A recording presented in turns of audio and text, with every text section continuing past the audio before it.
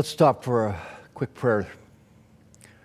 God our Father, thank you for being the God of light who brings light into the world. We read that in the opening pages of the first book of the Bible. And thank you for sending Jesus into the world as the true light of the world who gives us understanding and hope and vision. Thank you for sending him with all of the power and authority of heaven itself to break into this wonderful yet very troubled world and to be present in the lives of real people. We ask that as we gather today in all of our homes and wherever we are viewing this morning, that the light of Jesus will break through into our hearts and minds in profound ways. Allow us to see in a fresh way that the kingdom of heaven is at hand, and that we live lives that are under the authority and under the leadership of Jesus the King.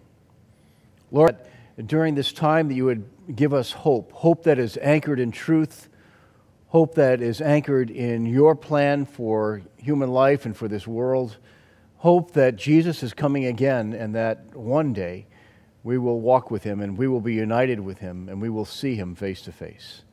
Guide us today as we look into your word together. In Jesus' name, amen. On August 5th, 2010, as a group of miners were descending into their place of work, one falling rock became an explosion that turned into an incredible collapse throughout the mine.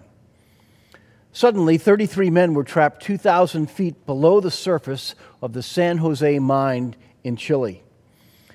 Their ordeal would last 69 days, and rescue attempts would capture the interests and prayers of people all around the world. Hector Tovar told the stories of the 33 survivors in a book called Deep Down Dark. It was subtitled, The Untold Stories of the 33 Men Buried in the Chilean Mine and the Miracle That Set Them Free. Deep Down Dark. That title alone tells of the difficulty of their ordeal. He wrote that, quote, a single block of diorite as tall as a 45-story building had become dislodged from the mountain and began crashing downward through several layers of the mine. They were cut off from all of the escape tunnels that had been built more than 100 years earlier. Even if they had been able to reach those escape tunnels, the ladders that were needed to bring them higher were all gone. The men were able to retreat to a steel-enforced escape room that was known as the Refuge. There, cut off from all communications, hoping that some form of rescue would come, they took stock of the provisions that were already set aside in that room. Those provisions were designed to keep 25 men alive for 2 days. While drilling companies from around the world began to gather, trying to find ways to drill a hole large enough to extract grown men, the 33 men devised an extreme food rationing plan that would help them survive. Soon they settled on this regimen: 1 small scoop of tuna and 2 cookies for each man each day at noon. Then, as the supplies started getting lower, as the rescue took longer and longer, that food rationing plan was reduced to 1 cookie every other day at noon, and then 1 cookie every 3rd day. They accessed industrial water that was used for engine cooling. It was oily, it was smelly, but it was drinkable if they took it in small amounts. And it kept them going while they listened to drilling attempts that kept falling short. On day 17 of the ordeal, a drill finally broke through, creating a 4.5-inch hole, allowing fresh air in and notes out, letting people up on top know that all 33 men were still alive. And then they were able to send down some fresh food supplies that could be passed through that small hole, going down 2,000 feet. And that 4.5-inch hole brought them a burst of hope. But they knew that they were still deep down and dark. And it would be another 52 days before drilling could create a hole large enough to lift human beings, men, out of that dungeon, 1 person at a time. I have a question for you on the basis of that story. Have you noticed that there are some seasons in life that just seem like they are full of darkness? So far, 2020 has been like that. Even here in August, with so many days in the 90s, we are going through a very dark time. I bring all this up with you today because we're starting a new series of messages today that are all based on the theme of hope. The series is called Finding Hope, with a fuller title or subtitle as Finding Hope in Troubling Times. Today, I want you to see that the gospel of Jesus Christ starts with hope rising in the midst of one of the darkest times. So welcome back to North River Church. I am so glad that you are here. And if you're new, even better that you have found us. Over the past few weeks, I've been hearing from people who are struggling with this season of COVID-19 and as it lingers on. We hear it from people whose jobs have been significantly altered. We hear it from students who lost their spring season of school, sports, graduation, events, and friends, and now they're facing a fall without sports, uncertainty about college dorm rooms, classes on Zoom from kindergarten to college, and parents who are ready to tear their hair out. This is a dark time. And when light emerges from darkness, we find hope bursting onto the scene. This past Monday night, we had our second North River parking lot prayer night of the summer. And a good-sized group of people turned out as David Coate led us in worship and we prayed together. Afterward, one of my North River friends remarked that this was the first time that she had driven up the North River driveway in 5 months. And just being there filled her with such hope. We're going to talk for a few minutes about how Jesus started his public ministry with hope. Now, how did Jesus start with hope? 3 ways. First, by acknowledging life's dark places. So the passage that Beth read for you a moment ago begins with these words in verse 12 of Matthew chapter 4. When Jesus heard that John had been put in prison, he withdrew to Galilee. Leaving Nazareth, he went and lived in Capernaum, which was by the lake in the area of Zebulun and Naphtali, to fulfill what was said through the prophet Isaiah, land of Zebulun and land of Naphtali, the way of the sea beyond the Jordan, Galilee of the Gentiles. And then here's the key verse, verse 16. The people living in darkness have seen a great light. What kind of darkness are we talking about when we talk about darkness at the beginning of the Gospels? Well, Jesus learned 4 things. First was that John the Baptist had been put in prison. The second is that Matthew mentions Nazareth, and we'll talk about that a little bit today and a little bit more next week. Third, he mentions 2 of Israel's tribes, Zebulun and Naphtali, that no longer had land of their own. And the fourth was he adds a note about a place called Galilee of the Gentiles. All of this is summed up as Matthew quotes Isaiah the prophet saying, "The people living in darkness."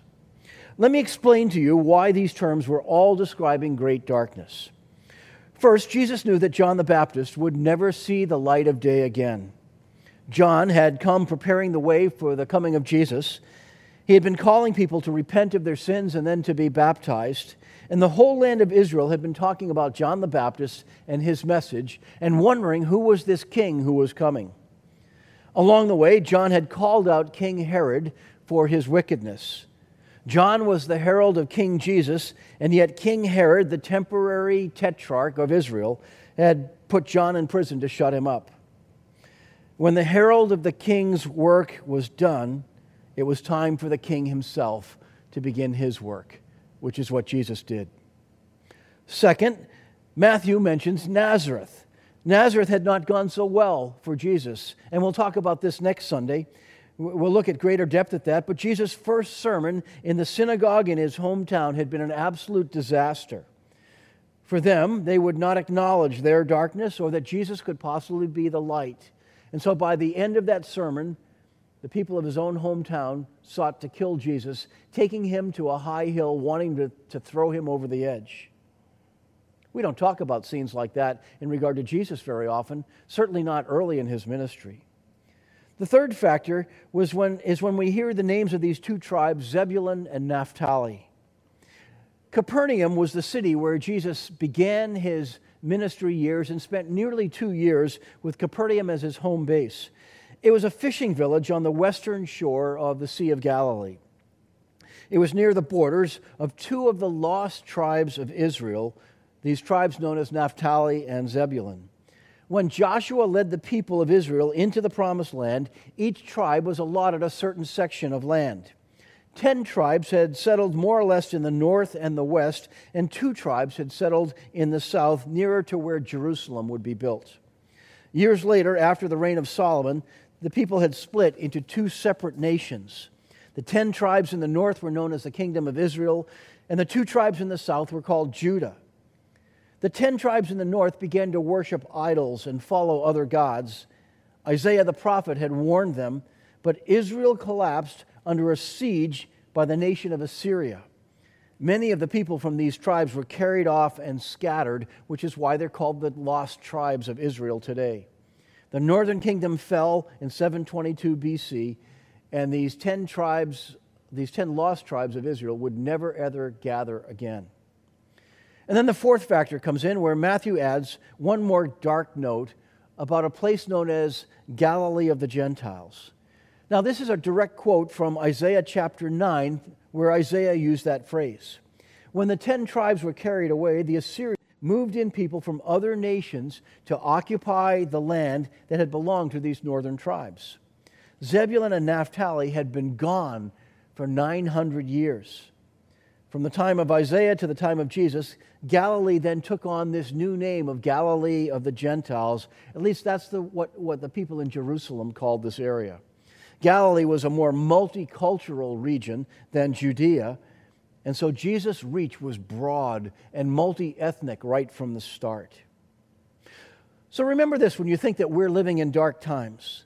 The gospel of hope starts in very dark times. Jesus comes to us in the midst of dark times. And the darkest of times was the right time for Jesus the King to let his light shine. Let me introduce to you the big idea for this morning. Hope rises when we see light shining in the darkness, and Jesus is God's light in the darkness. Here's the second way that Jesus started with hope. The first was by acknowledging dark places. The second is by showing the connection between light and hope. Verse 16 says, "The people living in darkness have seen a great light.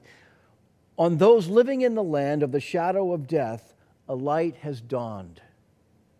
While Jesus referred to the darkness in Isaiah chapter 9, there was more to that specific quote.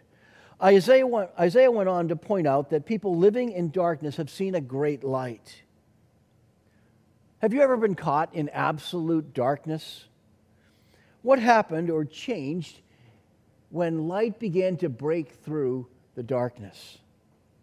When Isaiah wrote more than 600 years before the time of Jesus, he was aware that the displaced or lost tribes of Israel had been replaced by foreign, non-Jewish people groups. The result, over the many, many years and decades and even hundreds of years going forward, was a mixed population of Jews, Gentiles, and a mishmash of religious thought. By New Testament times, southern Jews were very suspicious that anything good could come out of Galilee. Can you hear the suspicion that they had for Jesus? Can something good come out of Nazareth? And Isaiah reminds us of this with his use of the term Galilee of the Gentiles. Yet Isaiah revealed that the light of the gospel would start there in Galilee, transforming hopelessness into hope. That's what Jesus does. Isaiah didn't know when this would happen, but Isaiah saw a glimpse from afar. He envisioned this transformation from hopelessness to hope, and this light would offer hope to all the world. In the Jewish scriptures, light was a frequent theme. Walking in the light meant that a person was obedient to the Lord and enjoying life in his ways. Jesus left no doubt when later on he said, "I am the light of the world. Whoever follows me will not walk in darkness, but shall have the light of life." He said that in John chapter 8. Let's return for a moment to the story of the 33 miners. These men knew that they were in deep darkness because they had lived most of their lives in the light, but they would go down day after day into the tunnels to mine. That 4.5-inch wide hole brought light into their deep, deep darkness. Those trapped men celebrated, although they were not free and would not be free for another 52 days. And they began to hold daily prayer meetings there in that safe room 2,000 feet below the earth's surface. Daily they would pray and they would ask God to reveal himself to them and also to rescue them. And their families gathered at the entrance of the mine and refused to leave until their husbands and fathers had been rescued.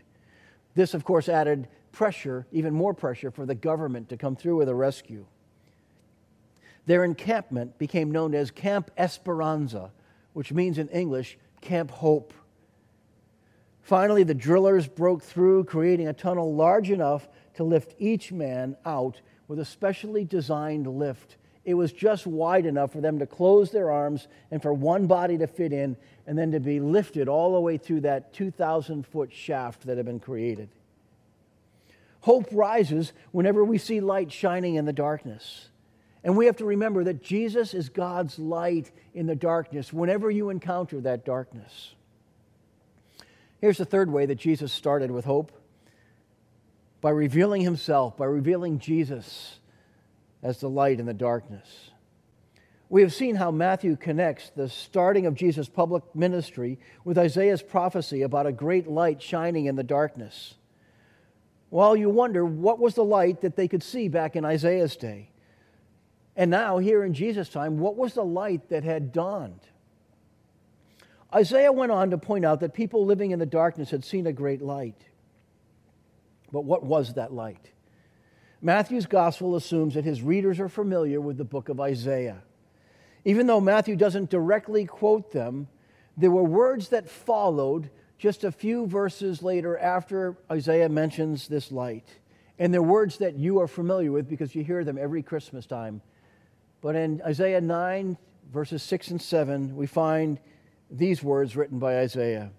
For unto us a child is born, a son is given, and the government will be on his shoulders, and he will be called Wonderful Counselor, Mighty God, Everlasting Father, Prince of Peace.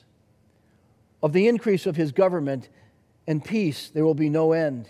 He will reign on David's throne and over his kingdom, establishing it and upholding it with justice and righteousness.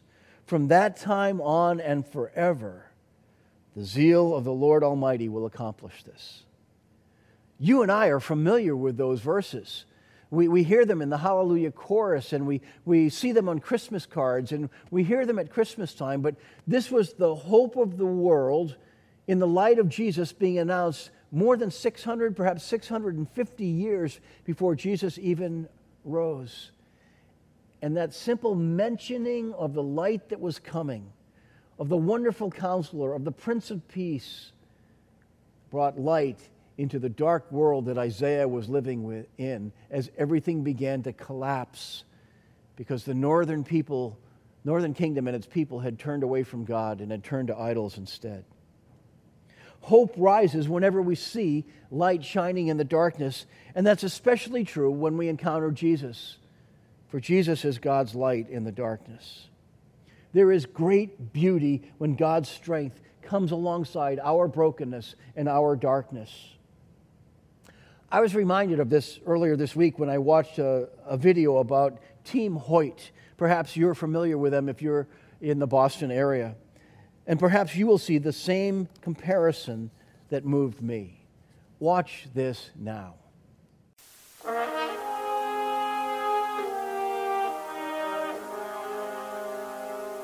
A father and a son.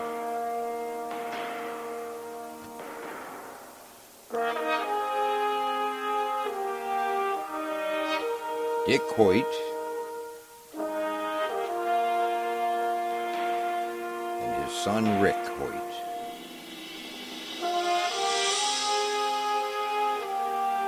Because of tragedy at birth, Rick can't walk or talk.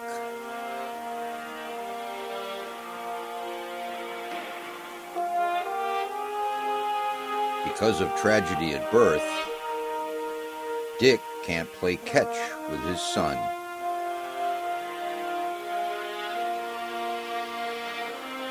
Because of together, they're an inspiration to people around the world. Dick and Judy wanted a normal life for their son.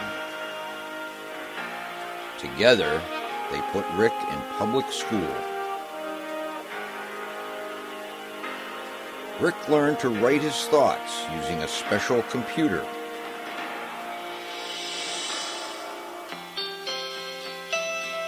When Rick was 15, he communicated to his dad that he wanted to participate in a 5-mile benefit run. Dick was not a runner, but agreed to push Rick in his wheelchair. For the first time in his life, Rick didn't feel handicapped.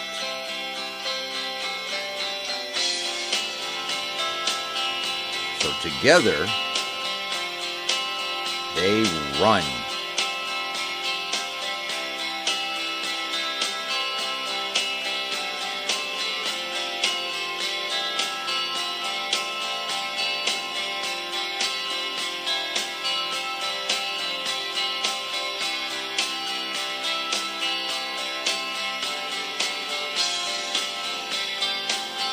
Together, they compete in marathons.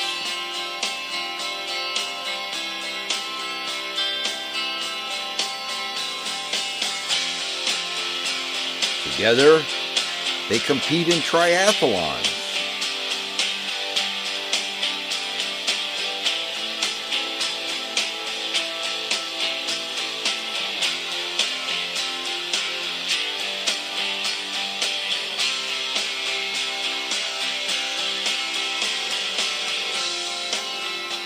Together, they trekked 3,770 miles across America.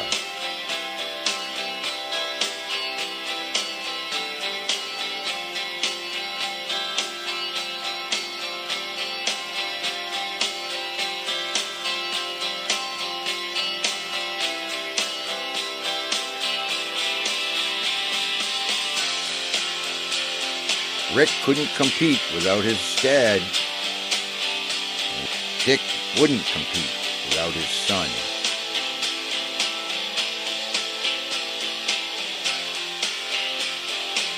Dick is the body, and Rick is the heart.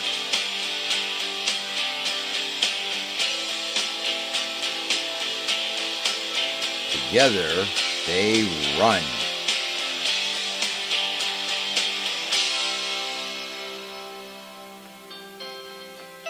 Together has power. Don't run alone.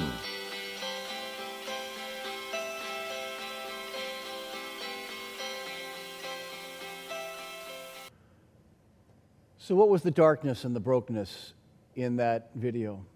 It had to do with a couple of parents who were trying to reach their son with a great disability, dashed dreams, people who saw no potential and no future for this young man. But when the father and son came together and they began to run for the joy of it, not necessarily to win, but for the joy of the experience, a better story emerged, empowered by hope, that gave hope to all kinds of other people. You see, that's what happens with us. Many people in this life don't realize that we're trapped in darkness. It's the darkness of our own sin. It's the darkness of a broken world. And Jesus enters in, and he walks alongside of us. And the story of walking alongside of Jesus makes things so much better. The story just gets better and better the longer that we walk with him, the farther we go into the journey. Hope rises whenever we see light shining in the darkness. And there is so much potential for your life when you come to realize that Jesus is God's light in the darkness, and that walking in his light transforms everything about life. Are you finding yourself overwhelmed by the darkness of this season? It's time for you to renew your trust in Jesus, the King who conquered sin and conquered death. Jesus, the King who will return to fully establish his eternal kingdom. Jesus is God's light in the midst of our dark time, even right now. It's interesting, the final verse in This section of Matthew 4 that we're looking at today presents the message that Jesus gave early on in those first couple of years and first few months of his ministry. It was very simple. Repent, for the kingdom of heaven has come near. What that is telling you and me is that we can live as members of the kingdom of heaven right now in this world as it is, with your life as it is. It's a call not just to believe with your mind, but to bring your whole self and submit yourself to the King. For the presence of the King exists in this world today because Jesus has come. And when he comes again, he will come to restore all things and to fully set up his kingdom and make it manifest, make it visible to all. But it is possible for you and me to have a triumphant life now when you are in vital relationship with Jesus Christ. Jesus transforms the darkness, and hope rises whenever we see light shining in the darkness, because Jesus is God's light in the darkness. Pray along with me for just a moment. Dear God, thank you for sending Jesus into the world, and not just so that he could save our souls for someday in the future, but that he could transform life now for us and make us people who are filled with hope and filled with a sense of the power and potential that comes when we do life in vital communion with Jesus day after day. As you transform us from the inside out, you transform all of life, and little by little you change the world. So God, I am asking that you would change our world and continue to do so one life at a time. One heart and mind and life that is submitted to Jesus the King. Help us to come under the reign of Jesus and to welcome his reign into our lives. Hear the person who's saying, Lord, I want that. I want that life of hope. I want that life of walking with you. I want that life that is characterized by light, not darkness. And so I will trust you and I will follow you. And God, I ask that as we do that, as we turn away from all of the other patterns of life and control mechanisms that we've created to craft a life for ourselves, that you will open up your vision for who each of us is supposed to become and for the role each of us is supposed to play. Give us a purpose and a sense of destiny, and give us the joy that comes from knowing your light in the midst of the darkness. Bring hope to each person who trusts Jesus. It's in his name that we pray today. It's in his name that we've gathered and worshiped. It's in his name that we will go forward believing that there is more to life than we ever imagined. Amen. I want to thank you for gathering with us all of these weeks. You and I are living in unprecedented times where we don't know what the future holds. But you know what? The church was designed to conquer in any and every situation. So we can adjust. We can adjust in the light of Jesus. We can adjust to all of this through the hope that he brings. And you and I can live hope-filled lives today in every way. I hope that you'll continue supporting North River. I want to thank you for the ways that you have been generous and the ways that you've been adaptable and creative. We are continuing the ministry of North River, and you carry it with you wherever you go. You can also help by supporting us through your giving. There are 5 ways that you can give to support North River. Right now, you can click on your screen. There's a give button that's found in the chat box or in the notes section on your viewing screen. And if you click that, that will take you to a portal for giving. You can quickly and easily give by texting North River CC and text the number 77977 and follow the prompts. That will lead you to a text in church provision where you can give through your cell phone. Or you can give through our website, northriverchurch.org. Click on the give button, and that'll take you to a way where you can do that safely and securely. You can, of course, use your bank's online bill pay, which many people do, and you can set that up. Of course, you can always mail a check physically to North River Church, 334 Old Oak Street, Pembroke, Massachusetts, 02359. You've been very generous, and we are adapting together because in the light of the hope of Jesus, We are adaptable and resilient people because the mission goes on even when the methods change.